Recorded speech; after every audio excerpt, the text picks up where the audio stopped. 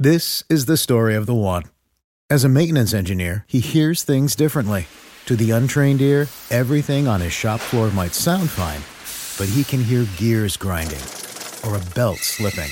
So he steps in to fix the problem at hand before it gets out of hand. And he knows Grainger's got the right product he needs to get the job done, which is music to his ears. Call, click Grainger.com, or just stop by.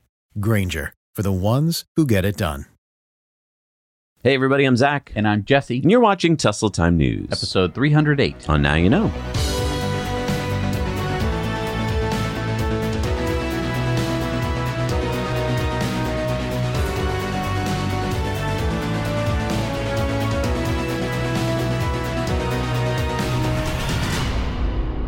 You may be wondering how we do 308 episodes every week in a row, and that's because of our Patreon patrons. Help support us bring you independent news every week by heading over to patreon.com/nowyouknow. There's really cool perks over there, and that's why we've kept so many patrons to help us keep doing the show. So thank you, patrons. So according to Bloomberg, a breakthrough deal between Senators Chuck Schumer and Joe Manchin took place last week. This includes an extension of the $7,500 EV tax credit with some new conditions. So manufacturers will need to build EVs with minerals that are extracted or processed in a country that the U.S. has a free trade agreement with and have a battery that includes a large percentage of components that were manufactured or assembled in North America. But the best part for me is that these tax credits would be point of sale. Yes. Point of sale. That means that you get to take the incentive right off the sticker price of the car when you buy it. No more paying full price and then waiting 6 months to a year to get a check back from Uncle Sam after you file your taxes. Yeah, this would lower your monthly payment and you wouldn't have to worry about all the paperwork involved in filing for the tax credit. Also, this agreement includes a new provision allowing car buyers to get up to $4,000 incentive for buying a used clean car valued at $25,000 or less. Right, so it's a 30% of the price of the vehicle. So like if you bought a $10,000 vehicle, you could get up to $3,000 off. So I mean, like when I bought my Leaf way back in the day, I spent $9,000 on it. I could have gotten $2,700 off the price of it. Good multiplication. Whoa. Yeah.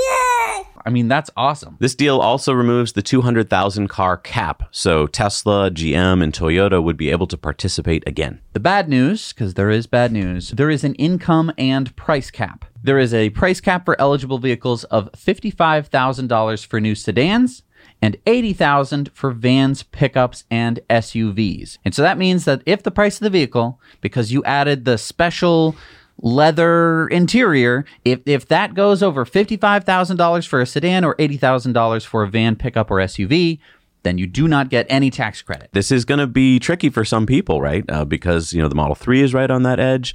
The Rivian's right on that edge. Credits would also be capped at an income level of $150,000 for a single filing taxpayer and $300,000 for joint filers for new vehicles. Now, for used vehicles, if you have a income of $75,000 or $150,000 for joint filers, that is your limit. That's kind of a weird one. They don't want rich people buying used cars. Hey, if you're rich, you better buy some new freaking cars. Look, it does help a lot of people. Exactly. I'm not going to lie. No, exactly. That's cool. That's cool. So there's a couple other things in this bill. One is that it's going to have to be assembled in America. Right. America, though. Canada, Mexico is okay, I think. Okay, so another thing about this bill that we think is going to be in it, it's nothing is set in stone. We haven't signed it into law yet. I did talk to my friend Mike Tidwell over at Chesapeake Clean Action Network. He knows everything that's going on Capitol Hill. He said there's a 90% chance this bill will pass. Another provision of this bill is that the vehicles must be assembled in America. Yeah, Joe Manchin got rid of the additional $4,500 credit for union-made vehicles, so that is out. And that's, I don't know if it's good for Tesla, but Tesla's not a union shop, so it wouldn't matter. Here's the weirdest part about this whole thing. Yeah. This would apply for deliveries starting on January 1st of 2023. Right. So here's the deal. If you buy your car, let's say in December, but get it delivered in January, then you're all set. But if you were to buy your car now and get it delivered, let's say in November of this year, you wouldn't get the credit. So my guess is that there's going to be a sales dip where a lot of U.S. buyers are just going to wait this out until January 1st or so. It wouldn't necessarily affect certain cars, though, right? If you were buying a Ford. Exactly. We're getting our Ford F-150. That won't matter for us. We won't get the point of sale reduction, True, right. which is kind of a bummer, but Right. we would get the tax credit anyway. Right. It's just you have to file it and then wait, until late April or whenever you get your refund check. And if you're wondering, because they got rid of the cap, like how long does this last? It ends in 2032. So 10 more years, which is amazing. I think that on a whole, I'm pretty happy with I'm pretty this. happy too, because it's also going to drive the price of cars down, I think, if manufacturers want to get in under those limits. So, I mean, this is probably great. Last Thursday, Elon tweeted, inflation might be trending down. More Tesla commodity prices are trending down than up for what it's worth. So Elon had said recently that Tesla prices wouldn't be reduced until commodity prices started coming down. I mean, the Model Y has gone up 25% in the past 2 years from $52,990 to $65,990. That's a $13,000 price increase. Right. Yeah, so if Tesla wants to get the $7,500 tax credit, they're going to have to lower the prices of the Model 3 to qualify for the $55,000 upper limit, because remember, sedans have that limit. Right now, the long-range Model 3 is at $57,990. So they'd have to bring it down about $3,000 to get under that limit. But that would mean that you couldn't have any different colors. Right. You couldn't have any different wheels. You couldn't upgrade any of the autopilot functions. The $80,000 limit for SUVs means that the Model Y long range is fine at the moment. As long as it's counted as an SUV. We all think it is. We just don't know how it works. I mean, because it's... I say it's an SUV. It's an SUV. But I could call the Model 3 an SUV, and then could I get the tax credit? I don't think so. I don't think so.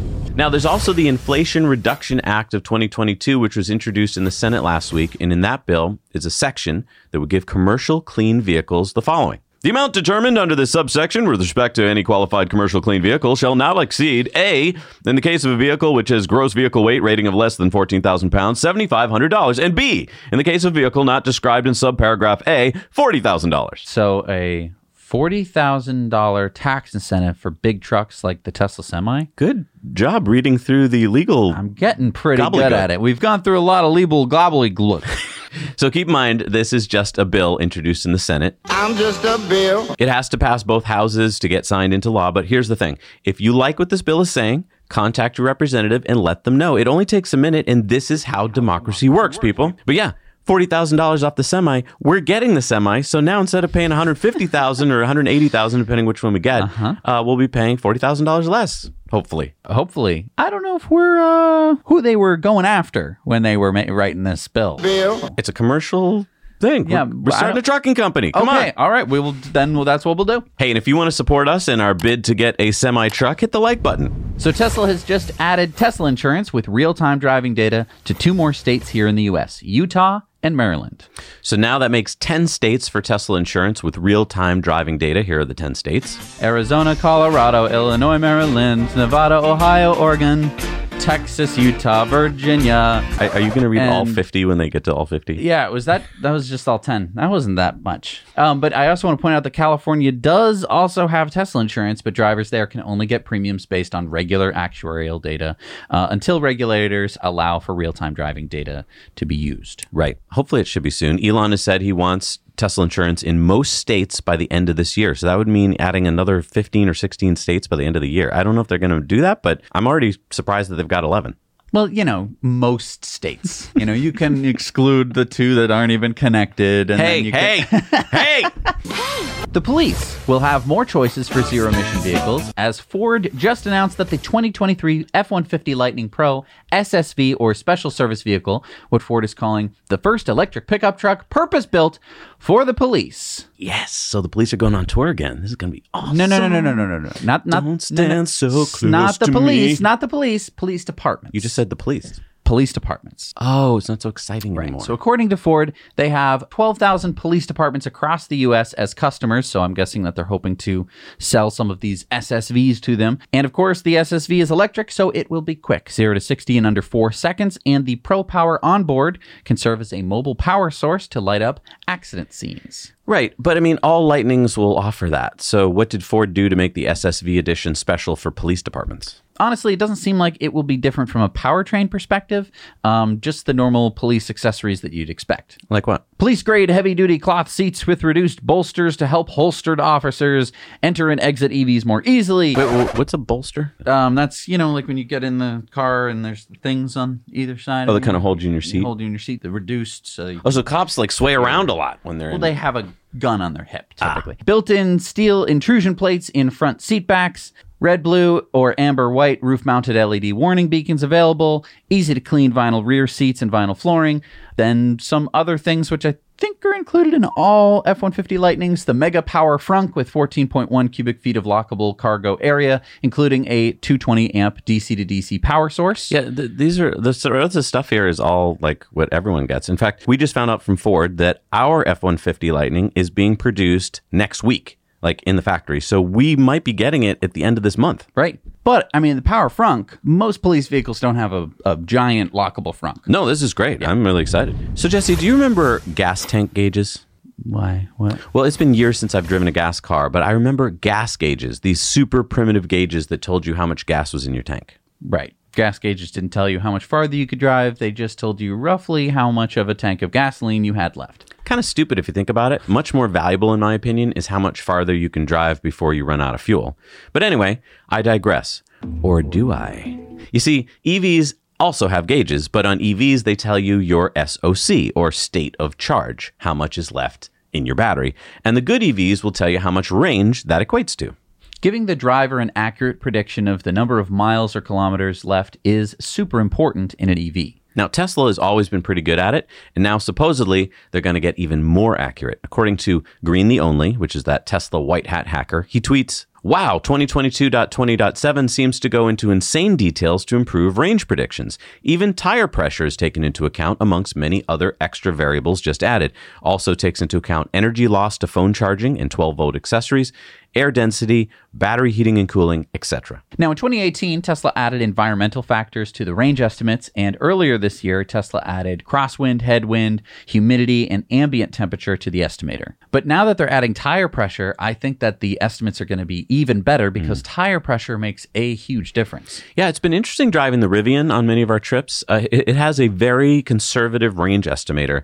I have yet to get to a destination with less in the battery than it predicted at the beginning of the trip. And you may argue that this is a good thing, but in some ways, I think it's not. I think not! If Rivian is always underestimating the range, then that means I could have driven further. And so I'm either charging too early or not driving as far as I could on a charge, basically limiting myself. I don't know. This might have to do with how you're driving, because basically the Rivian has the typical guessometer, which takes how you're driving and then extrapolates that out for the rest of your drive. Wait, is that the same as what Tesla does? No. So Tesla is a little bit different because they do two different things. When you look at the number of miles next to the little battery on the screen, that is called rated range, and that means what is your state of charge and what they think is going to be the average efficiency. Okay. And that's going to tell you that mileage. But then if you put in a destination, that's when the calculations come out and they figure out what they actually think you're going to get based on hills and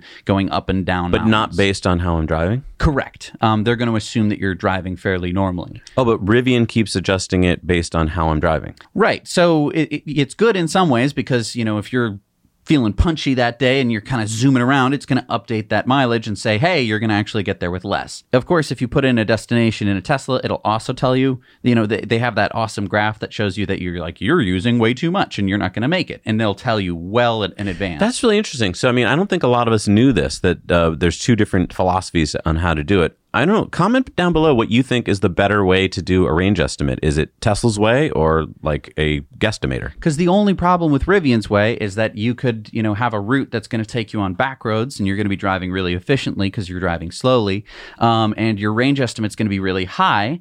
Then you're going to hop on the highway and your range estimate is going to plummet and you're going to be like, oh no, I'm not going to make it, when you thought you were the whole time. So I just thought we'd share some stuff we've been doing with the Rivian recently. It's not really enough to turn into an episode all on its own, but you know what we just did? We backed a 4,200-pound trailer down a hill. And it handled it really well. We were in trailer mode, not like an off-road mode, since we were towing. And the four-wheel drive and the all-terrain tires really handled that surface really well. Yeah, so it's not that steep of an incline, but I got to say there was no slippage, and that was kind of amazing considering the loads. And by the way, you're getting really good at backing up the trailer. Oh, thank you. Yeah, I mean, it takes a bit of mental rewiring. Although those videos that we did about backing up a trailer in the Model X really came in clutch. Yeah, go watch that episode if you're interested in how to move a trailer and move it around efficiently. Because we got some hacks. Yeah, We got some like cheaty ways to do it. Did you use that same clear sheet on the Rivian? No, I just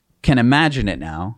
So anyway, you should check out that episode if you ever want to back up anything. It was just like a really good like primer for me. Well, I'm glad that you're really good at backing up things, because this week we're going to go camping with a towable camper trailer. Oh, wow. So we get to see how the Rivian tows a camper? Yeah, that video is going to come out on Friday. So be sure to subscribe and turn on all your notifications so you don't miss it, because I think we have an idea that no one else has thought of. Ooh. So by this point, we all know what's likely going to happen. Tesla is going to open its supercharger network to non-Tesla EVs in the US, like it is starting to do in Europe. We just don't know when or how fast or how it will happen. Well, now we get another small piece of the puzzle, perhaps. The Wall Street Journal is reporting, recent regulatory filings and other documents indicate that the company is applying for public funding that, if granted, would require access by other makers of EVs to the network. While federal infrastructure dollars won't start to become available until later this year, Tesla sites in Willows, Barstow, Coalinga, and Baker are among 17 likely winners of a California grant to help build public chargers. The California Energy Commission would have to approve the funding, possibly at an October meeting of the 5 commissioners, according to the agency. So again, the $7.5 billion in federal funding from the infrastructure bill should start being distributed at the end of this year. And so I'm guessing that's when we're going to start to see the supercharger transition start, at least in earnest. Yeah, so let us know if you start seeing any evidence of CCS chargers at supercharger locations. Remember, send those in to hello@nowyouknowchannel.com. Remember, you are the eyes and ears of the community. You're our little birds. So Alix Lazaro-Pratt, he's a CFD engineer for Numeric Systems, used his company's aerodynamic simulation technology to produce a study of Cybertruck's drag coefficient, which he said is 0.39, which he released on LinkedIn. He said, contrary to what many people would think, the sharp edge of the roof does not produce a big detachment. It's true that the flow is not attached, but in fact, the air flows down the slope quite seamlessly. The boundary layer does not substantially grow. This is quite remarkable and a big aerodynamic advantage compared to other pickup trucks. Moreover, the diffuser makes a substantial effect in the center of the vehicle's rear end. It creates suction and reduces the wake. On the other side, our results show clear turbulent structures created by the front edge, which connects the bumper and the bonnet, the vertical edge right behind the front lights, the wheel arches, protectors surrounding edgy geometry, the rim styling, and the geometry of the A-pillar and C-pillar. The generation of the turbulent structures is caused by the sharpness of these edges. These geometrical features increase the drag of the vehicle, which ultimately reduce the range of the Cybertruck. Furthermore, due to the sharp rear end, the flow instantly detaches and creates a considerably big low-energy area, or wake, most noticeably behind the top and side rear end edges. Okay, so if you're not an aeronautical engineer, a lot of that is not going to make any sense. Basically talking about the different areas of the car and how aerodynamic they are. I guess basically because there's some angular bits to this, right, it's going to be a little bit less efficient. Right. Most cars today you see are smooth. That means that the air flows smoothly over them. But I want to point out, let's look at the big picture here, right? Most pickup trucks have a coefficient of drag of 0.55 to 0.65. Okay. The Ford F-150 Lightning, for instance, has a 0.44, which is really good. The Rivian supposedly has a 0.3, which is amazing. Mm-hmm. Elon has said he hopes that the Cybertruck will get down to a 0.3 as well. So if they already have a 0.39, according to this, which isn't actually the truck, it's just an approximation, right, I think there's a pretty good chance that it could get down to 0.3. And that would be great because, I mean, pickup trucks normally have double that. Now, a couple of things that I noticed were that in the simulation, they weren't spinning the tires. This could either add or subtract probably add more turbulent flow to somewhere. But maybe there's some special thing with the wheel covers that they suck up the wind and distribute it somewhere else. I have no idea, but I just know that you'd want to have that in some sort of a simulation. Right. So this is an approximation. Right. Obviously, he doesn't have the real files of what they're going to be making the Cybertruck with, and we don't have a production version of the Cybertruck yet. So all of that would factor into the drag coefficient. And just important to keep in mind that the drag coefficient is not everything. It's also the frontal area. Right. You're going to be multiplying those things together to help get your full drag equation. Which is why I think the Rivian isn't as exciting as people think, because 0.3 is great, but it does have a big front area. And I just don't believe the 0.3. Yeah, I just I just don't believe it. Hey, if you want to talk all about Cybertruck, head on over to our friends at the Cybertruck Owners Club. They help support this show. You can find on their website discussions and community for Cybertruck enthusiasts and future owners. And there you're going to find their crowdsourced reservation tracker so you can update yourself and find your place in line. So you remember watching astronauts being transported to the rocket on missions like the Space Shuttle and the Apollo in the Astrovan. Yeah, so that's the iconic Airstream Excella that brought astronauts from the Neil Armstrong Operations and Checkout Building to the launch pad. Then, of course, SpaceX has used the Tesla Model X to transport astronauts to the Dragon crew capsule. Well, now NASA wants to go electric. And so, as we have reported, they have awarded the contract to Canoo for the next generation electric Astro transport vehicle. Here is Canoo testing out their lifestyle vehicle for the job at Kennedy's famous Launch Pad 39A. The contract says that fully suited astronauts must fit, as well as flight staff and additional equipment. First use will be for the Artemis 2 mission in 2025, where astronauts will return to lunar orbit in the Orion capsule, and Artemis 3, where the first female and astronaut of color will land on the moon aboard Starship. That's going to be exciting. Get back to the moon on Starship? Yes. Wow. So I think it's kind of weird that NASA chose Canoo. Like, they have Model X's already down there, Right. already with the NASA logo on them. My guess is you needed a little more room than the SUV could hold because you're supposed to have flight equipment, maybe a box Well, you're containing going to the your, moon. You don't your have CD the same collection, you don't your have DVDs. The same sleek. Right? Don't you have to bring like DVDs to the moon? I mean, they don't have Wi-Fi on the moon, do they? Probably Starlink would work, right? Oh, can you do Starlink on the moon? I don't know. We're going to find out. So the Department of Energy will finally start loaning out money again under its Advanced Technology Vehicles Manufacturing Loan Program, or ADVML. They haven't loaned money since 2010 when Tesla, Ford, and Nissan all received loans. The DOE is loaning $2.5 billion to GM to build 3 battery plants here in the U.S. to make Ultium batteries. So GM and LG are partnering to invest more than $7 billion in the 3 plants in Ohio, Tennessee, and Michigan. This is the first time the DOE has issued loans exclusively for battery cell manufacturing projects. The first battery factory in Warren, Ohio will come online this month. The Tennessee plant will start production of cells late next year, and the Michigan plant will begin production in 2024. 6,000 construction jobs will be needed, and 5,100 operations jobs will be created once the plants are up and running. And the UAW is happy because this will be an all-union workforce. GM's goal is to be making 1 million EVs a year by 2025. When Tesla should be making about 3 to 4 times that. So Tesla's Hornsdale battery in South Australia is now using some new Tesla software called Virtual Machine Mode. Tesla describes it saying, as more wind and solar power replace fossil fuel generation, less mechanical inertia is available on the grid, removing a natural stability buffer in the case of a grid disturbance. Tesla's Virtual Machine Mode is designed to address these stability challenges by virtually emulating mechanical inertia. Megapack's built-in inverters with Virtual Machine Mode create grid-forming dynamics that provide grid strength, respond to added and rejected loads, and maintain quality voltage at the point of interconnection. In South Australia, the Hornsdale Power Reserve alone can provide up to 3,000 megawatt seconds of inertia by using Virtual Machine Mode, roughly half of the state's entire inertia needs. Okay, I'm sorry. I just read that entire thing and I don't know what they're talking about. Okay, so this is where we start to talk about grids. Okay. So when we built the grids back in the 30s and 40s and the grid, the way that it worked was Yes. that you'd have all of these different power plants, and they would have spinning stuff in them. And the spinning stuff would be spinning at a very specific frequency. The turbines. Right. Okay. 60 hertz here in the U.S. and 50 hertz in many other places in the world. Okay. I'm not sure what Australia is. I haven't been there. And stuck my fingers in the sockets. But anyway, what this means is all this spinning stuff is all synchronized. Wait, what? So So like a generator in one state is matched up to a generator in another state if they're on the same grid? If they're on the same grid, then they're spinning at the same time. This is why if the grid goes down, you're in trouble because you need to start them all up and then get them synced. Oh. So this is what creates the supposed to be sine wave of the grid, and it's supposed to be at 60 hertz here in the U.S. and probably Oh, because if 50. my generator is producing at a different sine wave, it didn't start at the same point, It then would I'm cancel canceling it out. Right. Oh, wow. So this means that all of these spinning things have inertia. If I were to put a lot of load onto that grid, let's say I had some gigantic heater that was going to melt half of a state, and I were to just turn it on, those generators would slow down.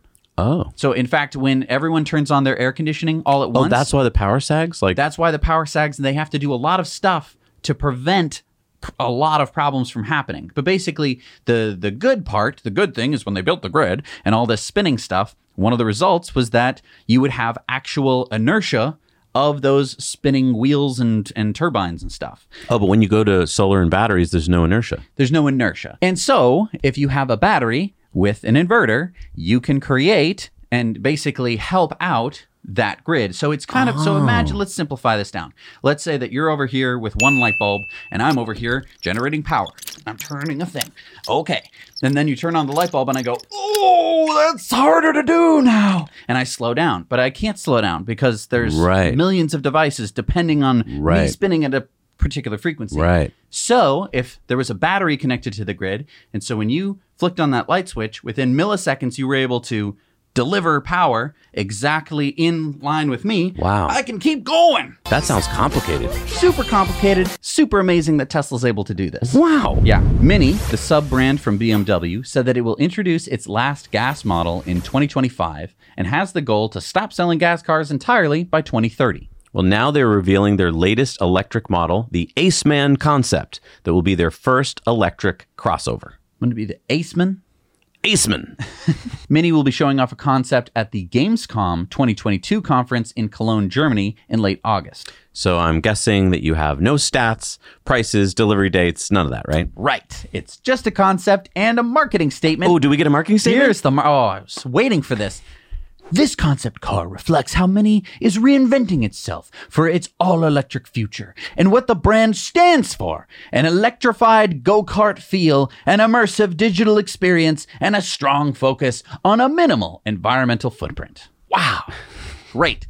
So anyway, no, I can't tell you anything other than it might look something vaguely like that and that it's going to have an electrified go-kart feel. Well, there'll be more details, I guess, in a month. I'm happy. I want electric. I want fully electric minis.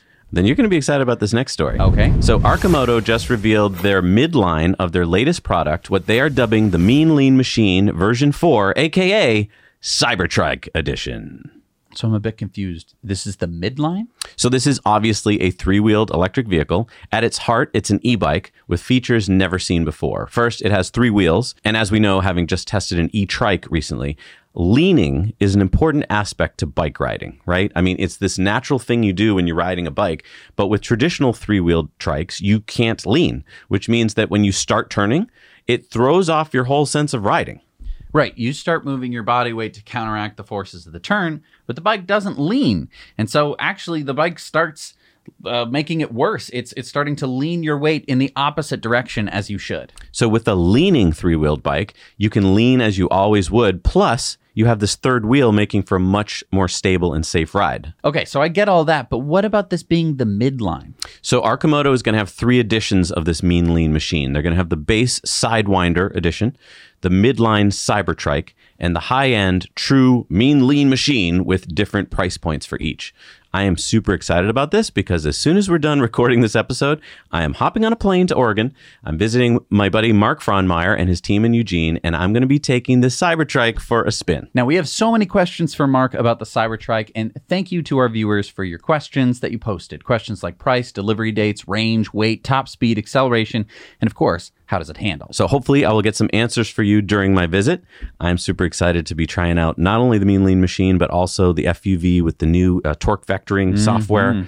Oh man, this is going to be a fun trip. So be sure to subscribe because we're going to have some interesting information. Oh, and also we have an Investor Club bonus story this week on FUV. Interesting. Okay. Well, if you're buying an EV and you want to be able to charge at home, for many people, it can be expensive to install a home charger if their electrical panel doesn't have enough juice. Yeah, I mean, we're going through this right now, in fact. We're upgrading from 200 amps to 400 amps because we're going to be installing geothermal here at the house, and it's not cheap to upgrade your panel. But Siemens and Philadelphia-based Connector have partnered with this nifty solution. Yeah, Connector makes this meter collar extender thing that goes on your meter box and allows you to create a plug-and-play access point. So it's essentially giving you access to a huge amount of power very cheaply.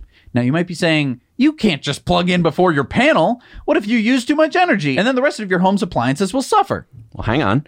The smart people at Connector thought of that. This is smart, after all. So this monitors the home's total load and only takes what it can give up to power a level 2 EV charger. So according to Siemens, which will sell these starting in Q1 of 2023, this solution should cost about 60 to 80% less than a panel upgrade. Now, the average home in the US is 39 years old. The average home in New England is 60 years old, which means that a lot of these houses were built back when like 100 amps was a lot of power. Right. So you get this little 100 amp panel. And I mean, that barely cuts it nowadays with all the appliances we have in a modern day house, let alone EV charging. Right. So a lot of people have to upgrade their panel. That's not cheap.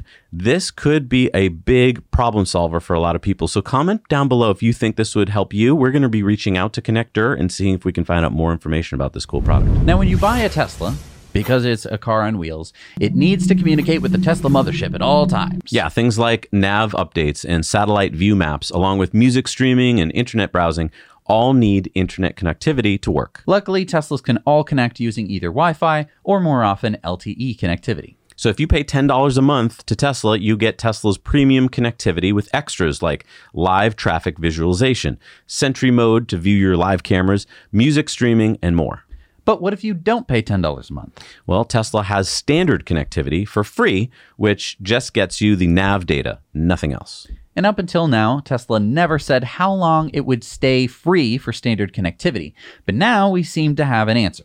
Tesla has updated its website to show that standard connectivity is now limited to 8 years from the first day your car is delivered new from Tesla. Okay. Well, that doesn't matter because I already bought my car and I must have unlimited data. So no, you pay for premium connectivity, right? Well, now, yeah, right now I do because I like satellite maps and I can see where parking lots and stuff are. And right. So the clock already started ticking from the day you took delivery. So in 8 years from that date, if you decide to switch off of premium, standard would not be available anymore. But that's not... No, I bought the car and it had standard connectivity. Yeah, but when you bought the car, they didn't say how long that would last. What? Come on, really? Yeah.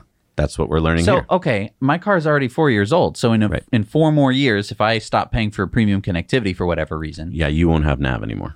I won't have nav? Yeah, you won't have nav. You'll have to take out your phone and put it on the dash like everyone else has to. I mean, look, I think that'll... What, are you mad? Are you getting steamed? I'm a little upset. Getting a little mad, I thought it was, I mean, I guess it can't be free forever, right? Because if I had my car and I'm 80 years old and my car's, I mean, Tesla didn't say it would be free forever. I guess. I don't know. What do you think? Put your comments down below. I think, though, that most people pay for premium. It would have been smart for Tesla at the time when you bought your car to say it'll be good for 8 years or 10 years. Yeah, because then I would have been like, I understand that. Right. I know what that will be. What I want to know is how many people pay for premium and how many people take standard. I'm going to put a Patreon poll, and we're going to answer that question later in this show. Yeah. All right. Love it. So stay tuned. We'll let you know. And if you haven't, join Patreon at the $2 level so you can answer our polls. All right, so this tweet last week from Tesla, we're launching the Tesla shareholder platform. Join the program to participate in Tesla events and hear more updates soon. So I clicked on the link, and it only took me about 30 seconds to link my stock accounts using my Say account. Cool. So what does that allow you to do? At the moment, it doesn't look like it does much of anything that you couldn't already get from the Tesla Investor Relations website and say.com. But in the future, it looks like Tesla wants to offer shareholders to be able to participate in shareholder events and vote and submit questions during earnings calls. But no, I think that it's really cool because this allows you to basically set up your say.com and it only took you 30 seconds. That's awesome. Yes, except that, right, so I already had say.com set up.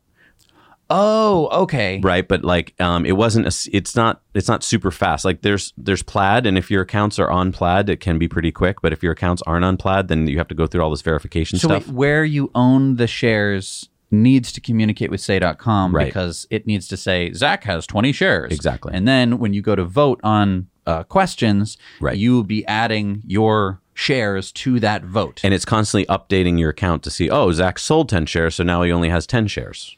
Which is kind of scary when you think about it because, like... They know how many shares. They know how many shares you have. Well, but I mean, they have to know in order for the votes to happen. Well, I don't mean that. I mean, like, what if someone hacked into Say?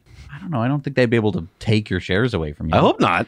I don't think so. But the thing that I think is cool is that with this tweet, they're essentially getting more, my guess is retail investors on say.com, which I think is freaking awesome. Right. Because when we've done, quarter end investor calls with Tesla, there's a lot of institutional questions that get answered. Right. Those are the big analysts from the big firms that ask boring, boneheaded questions. Right. And on say.com, there's a lot of institutional questions that make it to the top because there's so many institutional shares that can vote those, in my opinion, boneheaded questions up.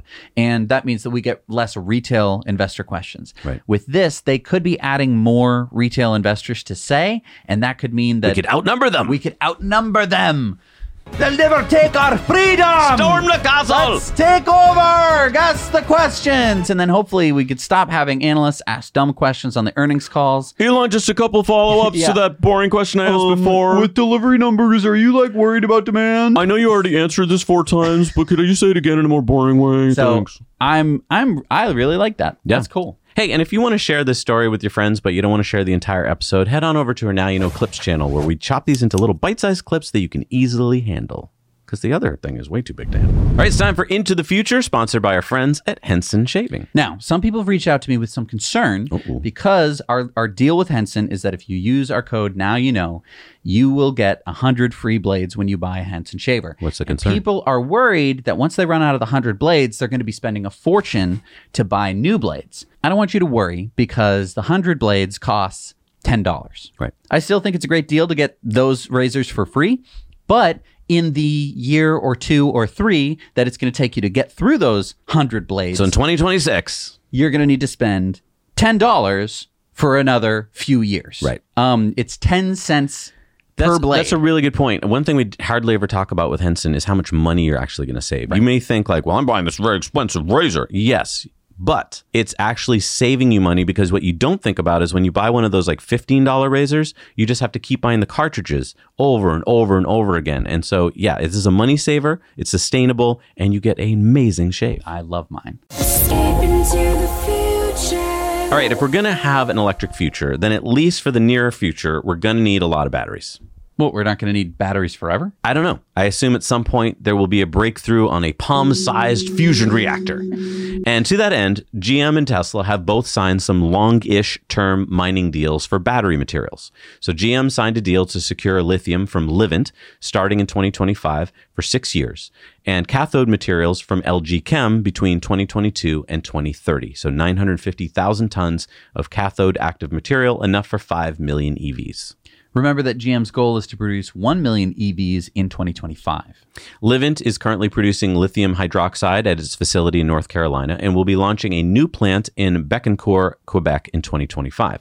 Now, Tesla has signed 2 new deals as well, one with Zhejiang Haiyu Cobalt Company for the rest of 2022 through 2025 for nickel, cobalt, and manganese, and a deal with CNGR Advanced Material Company between 2023 and 2025. And both companies have supplied Tesla with battery materials before. Right. Look, we don't normally do battery material contract stories on Tesla Time News because if we did, that's all you'd be hearing about every week is like all these deals being signed.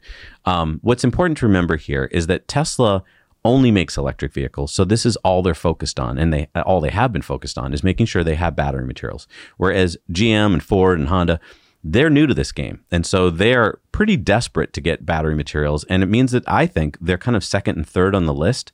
When Tesla comes looking, all these companies know, oh my gosh, Tesla's going to be making millions of EVs. They already are. Right. Whereas when Ford and GM come looking, it's like, so you guys are making how many cars? Like 100,000? Like you sold 6,000 Mach-E's last quarter. Right. So it's not that sexy for those companies. And I think that's the thing you have to keep in mind. These contracts are like completely out of balance. All right, it's time for Going Green, and we're sponsored by EcoWare. And remember that over in EcoWare, we have over 100 designs. And we don't just sell t-shirts. We sell so many other cool products. And with every product you buy, we carbon offset and then make that negative by planting trees and capping oil wells. All right, thanks to Jason for sharing the story with us. The city of Hollandale Beach just purchased, get this, 13 Tesla Model Ys for their police department. City manager Dr. Jeremy Earl says, we're thrilled to be rolling out the largest deployment of electric police vehicles in the state of Florida and to get these EVs on the road. So 12 of the 13 vehicles will be used by detectives, and the 13th will be used as a patrol car that they are testing. This is part of the city's 50 by 30 climate action plan, which aims to reduce greenhouse gases by 50% by the end of this decade and become net zero by 2050. Officials said this purchase allows them to reduce their fleet-related emissions by approximately 600 metric tons annually. That is the equivalent to 117 homes worth of annual electricity each year. Charging stations for the electric vehicles will be placed in the police station parking lot. Now, for a town of 41,000 people, I'm a bit surprised they need this many detective vehicles, because I looked it up, and our town has 23,000 people, and we have 2 detective vehicles. Well, they need to do a little bit more detecting. Why? Bad boys, bad boys. A lot more driving around these detectives got to do. I don't know. All right, it's time for Sunspots. So researchers from Germany's Leipzig University of Applied Sciences just published a study in the August edition of the journal Smart Energy, in which they say we may be installing solar panels wrong. You shouldn't be using the Phillips head screws. I knew it. We traditionally install solar panels horizontally at an angle maximized to capture the sun's rays, right? Perpendicular to the panel. Well, these researchers claim that mounting bifacial panels facing east to west and vertically is the best way to go. What? Why? The researchers pointed out that solar panels mounted the traditional way produce the most electricity at... When the sun's directly above. Right, midday. Okay. That means you have to have a lot of batteries to store the midday energy for when people need it the most, which isn't midday, it's morning and afternoons. So by mounting the panels vertically, they say, the researchers got more energy when they wanted it, which was mornings and afternoons. Let's look at this chart here. The x-axis is the time of day. The y-axis is the power in watts. The green line is the new vertical way of mounting panels. So you can see that you get more energy from the panels in the morning and the afternoon and a much reduced output at midday versus traditional panels. But to me, the most important question is which method gives you the biggest area under the curve for the least cost? Yeah, I agree. But if you don't have battery storage, then these researchers may have a point. Also, this method allows for growing more plants without blocking their sun. Jens Schneider, the professor of networked energy systems and co-author of the study, says bifacial solar modules are somewhat more expensive than conventional solar systems, but as they increase the number of hours of available solar power, other electricity needs, such as gas-fired power plants, are reduced. Installed vertically, the solar systems can easily be set up on agricultural land. This creates additional earning opportunities for farmers and increases the area potential for renewable energies in Germany so much that we would only have to import a small amount of additional energy. I think that this is great. I'm glad that we're doing this science and that we know this is a great tool to have in our tool belt.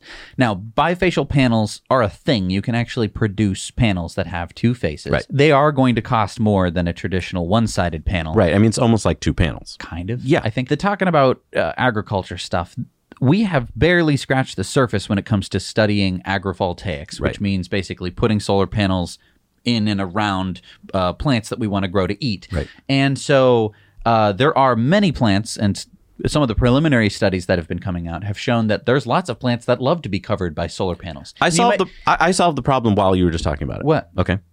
How about this? Agrivoltaics. Put the panels on tracking systems.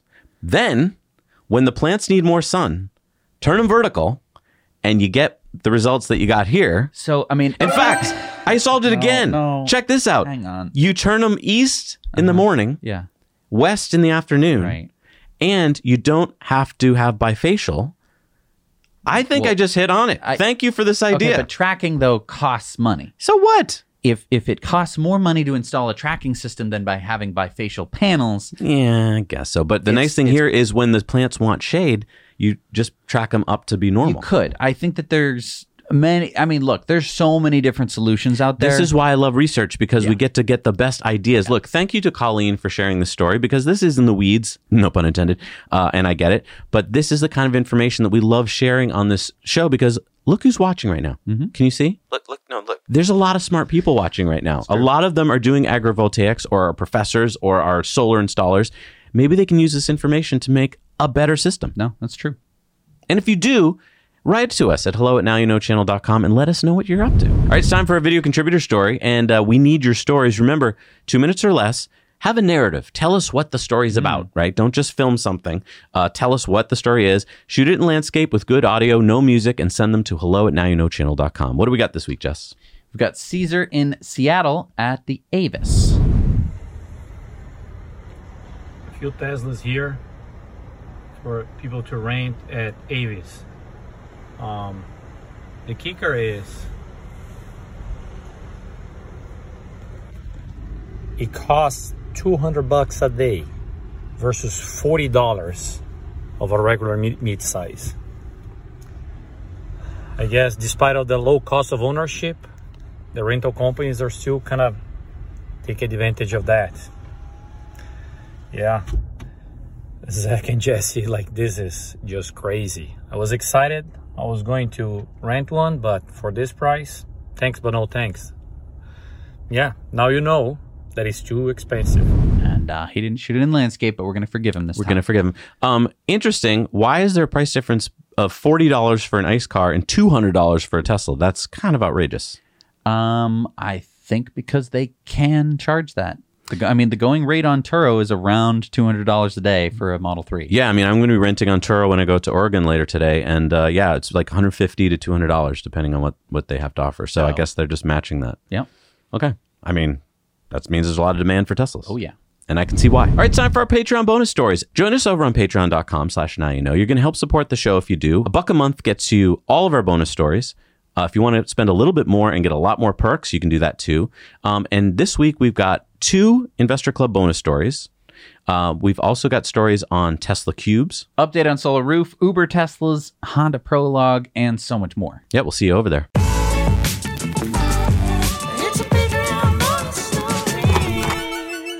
All right, we're back from our Patreon bonus stories. These are the folks that support us for $5 or more each month. They're going to get their name on the end credits. They really help the show make it possible, really. And who do we got this week? We got Dan Brandborg, Warren Lee Rivera, Tom Pinky, Corey Rowlands, Air IC, Peter Bryan, Paul A. Curtis, David Guay, Jim Hammett, and Ricky T. Thank you so much for supporting us. We can't do this show without you. All right, so you said we had a poll earlier. Yes, we do. And the question was, and this was for Tesla owners, do you pay for premium connectivity?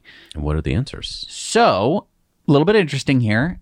There's plenty of people who bought a Tesla that came with premium connectivity. So I did. Right. So, previous Model S and X customers probably have premium connectivity for life. The rest of my life. Pretty amazing. And then 42%, and this is pretty high because we're going to compare the premium versus the non-premium. Huge percentage of people pay for premium connectivity versus just 3% who don't pay for premium connectivity and have standard connectivity. It's what I said. I thought about 10% probably had the standard, and that's roughly right. So that's pretty interesting. I had no idea that many had premium connectivity included with their purchase. So that's a lot of early Model S and X owners. We don't have a perfect data set. I think that we have a lot of early Model S and X owners. Is that current S and X owners? They don't get it, do they? I'm not sure. Write down in the comments below because I'd love to know. All right, it's time for Elon's tweets of the week. And boy, a lot of tweets about this liar story. Michael Siconolfi wrote this, what appears to be a incorrect story on Wall Street Journal, and Elon said, blank, your pants are on fire. Siconolfi's pack of attack chihuahuas are burning up phone lines today for revenge after his bogus article, which basically said that Elon had an affair with Sergey Brin's wife. Lawyer for Sergey Brin's wife, Nicole Shanahan, backs Elon, saying, make no mistake, any suggestion that Nicole had an affair with Elon Musk is not only an outright lie, but also defamatory. Yet, Wall Street Journal says we are confident in our sourcing and we stand by our reporting. Elon says, as a public person, standard to win a defamation lawsuit against a news organization is almost impossible. They could say I'm Satan and the source is their psychic. Nicole is not a public person, so could win. I hope she sues them. Michael Siconolfi has also done so many fake hit pieces. Moreover, I talked to Sergey yesterday and he says neither he nor anyone he knows has talked to Wall Street Journal. This is total bullshit. Sergey and I are friends, and we were at a party together last night. I've only seen Nicole twice in 3 years, both times with many other people around, nothing romantic. Wall Street Journal has run so many bullshit hit pieces on me and Tesla, I've lost count. It's embarrassing for them, frankly. They once wrote an article saying FBI was about to arrest me, so I called FBI to ask what's up, and they said Wall Street Journal article was total bullshit. Just more short seller FUD. 99% of journalism is reading someone else's story on the internet, changing it up a little, and pressing send. Weirdly, some publications still print millions of paper copies every day. Then Gail Alfar says, when you were a kid, did you ever deliver newspapers? Elon said, yeah, but that was 8,000 years ago. I knew he was an alien. Elon said, Business Insider trading is not a real publication. Tesla owner Silicon Valley said, yeah, don't get how the founder gets away with fraud and runs a news company. Elon said, seriously. Pranay said, Elon, why do you think they have these hit pieces and attacks against you, and they've increased in the recent past? Do you think these are politically motivated hit pieces? Who's paying for this? It's really saddening and disheartening to see this nonsense hate against you. Elon said mostly just that the media is a click-maximizing machine, and a story involving me gets a lot of clicks. He went on to say the media is a click-seeking machine dressed up as a truth-seeking machine. And Lex Friedman said, the clickbait industrial complex. Elon went on to say the amount of attention on me has gone supernova, which super sucks. Unfortunately, even trivial articles about me generate lots of clicks. Will try my best to be heads down focused on doing useful things for civilization. And then Space.com reported that Russia says that it will leave the International Space Station after 2024. And Elon said, bon voyage. Sam Altman said the cultural arc over the past few years from wokeism to pessimism to nihilism is racist, sucks, and doesn't even matter anyway. Elon said a new philosophy of the future is needed. I believe it should be curiosity about the universe, expand humanity to become a multiplanetary, then interstellar species to see what's out there. He went on to say this is compatible with existing religions. Surely God would want us to see creation. Lex Friedman said curiosity plus love equals progress. Then Chris Bergen says, what is the trick to human interstellar travel in your eyes? Wormholes, warp speed, or something else? Yes, I watch too much sci-fi. Elon said sub-light speed is all that's needed to be interstellar. Intergalactic is tough. Elon said, much harder to make friends than enemies. My skill at the latter is improving. So he's making more enemies? He's better at making enemies now? That's a skill? I don't know. And then a question, is global warming real? Elon said, would be unwise to risk that it's not. Elon said, I can't say for sure that Starship will reach escape velocity, but my hubris certainly has. Dirty Tesla said, will beta 10.13 reach escape velocity this weekend? Elon said, we're working super hard on 10.13, but it isn't ready yet. 10.13 is probably a week or so away, but yes, people outside of California will notice improvements the most. We're outside California. Yeah. And then Elon said, heat wave in Shortville. And that's because the Tesla stock price was going up last week. Elon said interaction with almost all Twitter accounts seemed to be much lower in recent weeks and days. Accurate? And if our reality is actually an alien soap opera, our ratings would be stellar. Then he said Thanksgiving last year after watching one too many episodes of Vikings. So here's Elon with little X. And Tesla owner Silicon Valley said, did you cut your hair and his? Elon said, yeah. And then finally, Tesla tweeted out, our huge casting machines enable us to make full-size cars the same way toy cars are made. Check that out, taking it out of a hot press. Mm-hmm. Hot Wheels. Robots. All right, it's time for Community Mail Time. Community Mail Time. Remember, you can share your stories, photos, and videos with us at hello@nowyouknowchannel.com. We got this update from Clint. He wrote to share this announcement from the New Jersey Governor Phil Murphy last week. New Jersey is giving a point-of-sale $4,000 credit for the purchase of a BEV that is $45,000 or less. Unfortunately, this excludes even the cheapest Tesla. But for vehicles $45,000 to $50,000, there is a $2,000 credit. There's a $250 program to install home charging stations for new car purchases. There's a $4 million program to incentivize condos and apparently complexes to install off-street charging stations. There'll be a $4 million to upgrade the state-owned fleet to electric, and $6 million for EV charging stations in New Jersey. So way to go, New Jersey. Nice. Faisal sent us this picture of a Starlink dish at a supercharger. He says, hey guys, I was watching today's episode and saw you guys talking about Starlink at a supercharger. Here's a picture of one in Falls Church, Virginia. The picture was taken on June 26th. My car automatically connected to the Starlink Wi-Fi and downloaded the latest update. It's pretty awesome. Now you know. That's really nice, especially for people who can't reach Wi-Fi to their cars. Yeah. Philip spotted this blue Model Y in Leipzig, Germany. Jim sent us this iridescent Tesla he spotted on LA's 405 freeway. Enrique sent us this picture of these VinFast signs he spotted at the Citadel in the City of Commerce in LA County. Mark sent us a couple of pics of this F-150 Lightning towing a trailer. That's going to be us in a couple days. Yeah, right. Chris says, I was in Queenstown, New Zealand the other day on holiday and saw this R1S in the wild captured on my dash cam. Wow, in New Zealand? In New Zealand, so I think they're doing winter testing. I guess so. I guess. Patron Sean writes to tell us, after listening to your Patreon bonus story today about the next level 2 charging, I realized everything you said is true. I'm glad I took some pictures as it didn't dawn on me to share it until Jesse told his story of charging in the mall parking lot. This may be weird coming from Utah, where in the last year there have been 7 new gas stations built within 4 miles of my house, almost as if they were building them now while they still can. Why is so much being invested in this dying infrastructure? Okay, sorry, off topic. Anyway, my wife works for Zion's Bank here in Utah, and they just completed their new 2022 building. The location of the building was up until recently a Superfund site, the location of a smelting plant from 1906 to 1971. With the cleanup and mass growth in the area, Jesse's experience of living in an apartment and having to charge at work is the life of most people in town. The campus is surrounded by mostly high-density townhouses and apartments, which make charging more difficult. At the open house last week, I was astounded to see and count the new building has 179 level 2 EV chargers from Clipper Creek, with 75% of the building's electricity being powered by on-site solar. Clipper Creek claims to charge up to 31 miles per hour when one car is plugged in.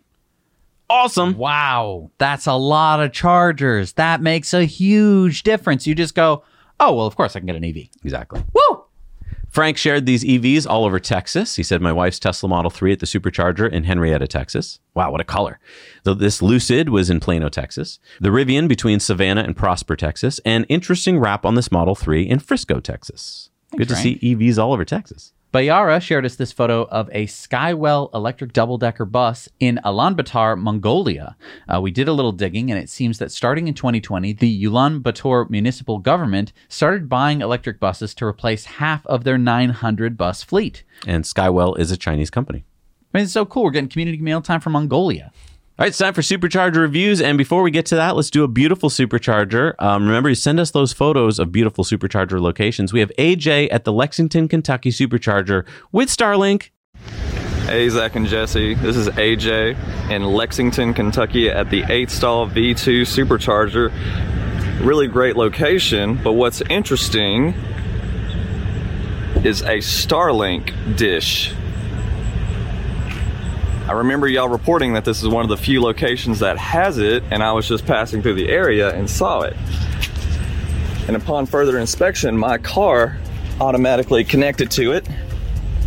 And in running a speed test, we got 72 up, 72 down, and 3.6 up. Pretty freaking cool.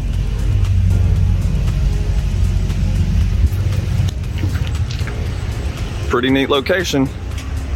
Now you know.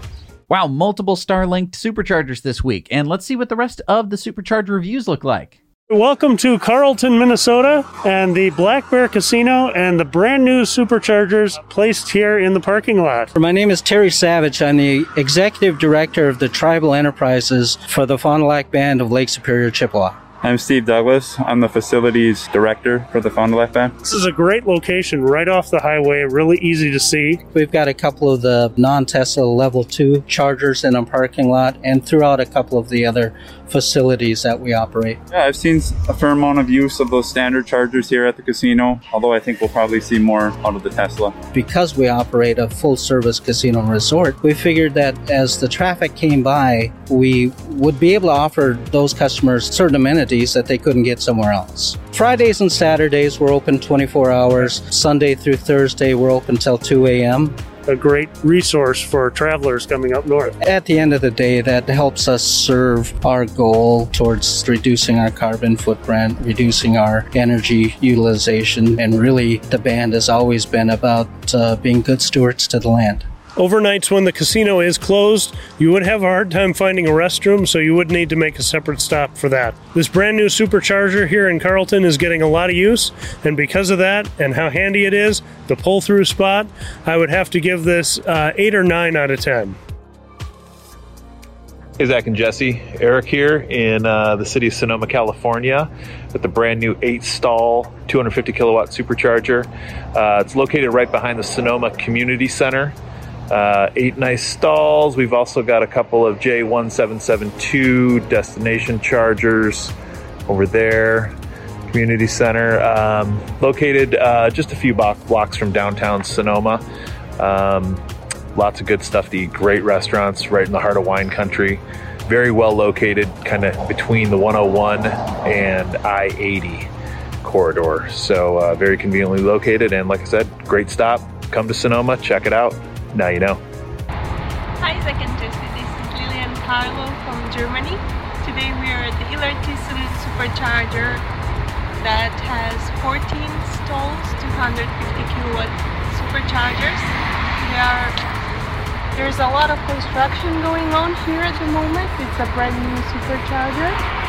And from amenities there are the car wash, Obviously, there's a McDonald's with toilet and another gas station with a shop where you can buy all the things that you need for your trip.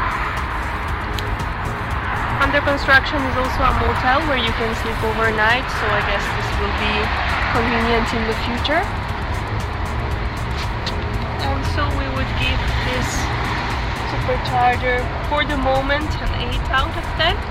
Now you know. Hi, Zach and Jesse. This is Hanuna. I'm in Delaware, the great state of Delaware, in Middletown, Delaware. And I'm at a charging station that has 7 stalls, and it is a 250 kilowatt supercharging station. It's at a Wawa. It's near 2 highways. However, it's not near any shopping. So because of that, I'm going to have to give this a 7 out of 10. Now you know. Thanks. Thank you, everybody. I love those reviews. Best part of the show, I think. All right, let's check out the new superchargers that went online this week. What do we got? We got number 7 in Nebraska is the 8 stall in Kearney, Nebraska. Do you remember when we did our 2016 trip in Sparky? Yeah. There was none in Nebraska. That's true. Yeah. Number 31 in Colorado is the 8 stall in Westminster, Colorado.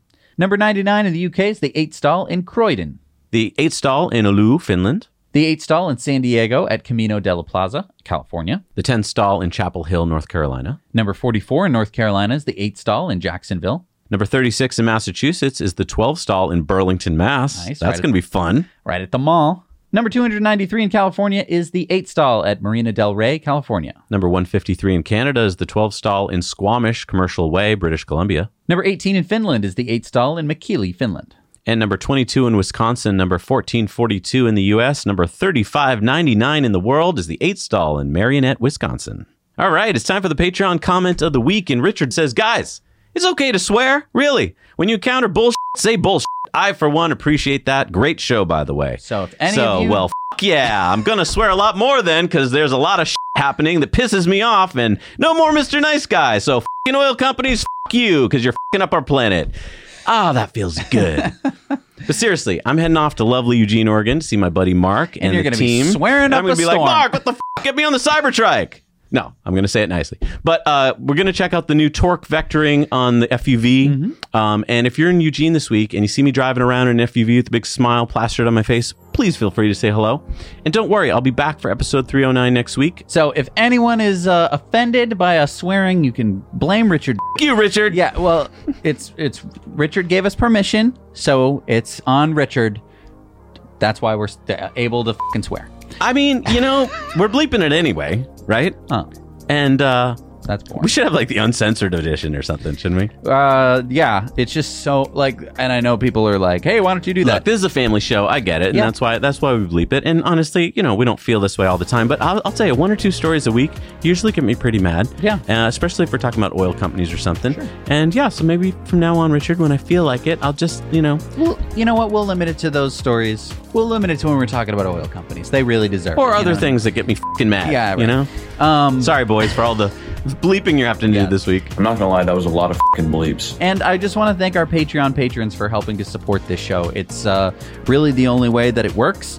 It's kind of a little bit of a miracle that we have this amazing community that supports us. Mm-hmm. Because I'll be honest, YouTube and even sponsorship, it's have you noticed a lot of big YouTubers lately have stopped YouTubing and they've gone to some other forms, and that is because YouTube is really just cut way back on what they pay. And that forces you off the platform if you don't have people like you that support us. So, I mean, you are the reason why we're on the show every week. And look, if you're not a patron yet, it's not a big deal. Head on over to patreon.com/nowyouknow. Check out what we have to offer there. Try it out for a month or two. Right. It's only $1 a month, and see if you like it. And if you want to get your name on the end credits like all of these wonderful people scrolling by, you can support us for $5 a month. You'll get a shout out and your name on the credits. Along with some other great perks. Yeah, and if you want to support us for more, you will get a bigger name on the end credits, which is fun, right? Anyway, stay cool, everyone. I know it's hot out there in most places. See you next week. Now you know. Save big on your Memorial Day barbecue, all in the Kroger app. Get 3-pound rolls of juicy 80% lean ground beef for $3.49 a pound with a digital coupon. Then get select varieties of flavorful Powerade, Body Armor Super Drink, or Arizona tea for 77 cents each, all with your card. Shop these deals at your local Kroger today, or tap the screen now to download the Kroger app to save big today. Kroger, fresh for everyone. Prices and product availability subject to change. Restrictions apply. See site for details.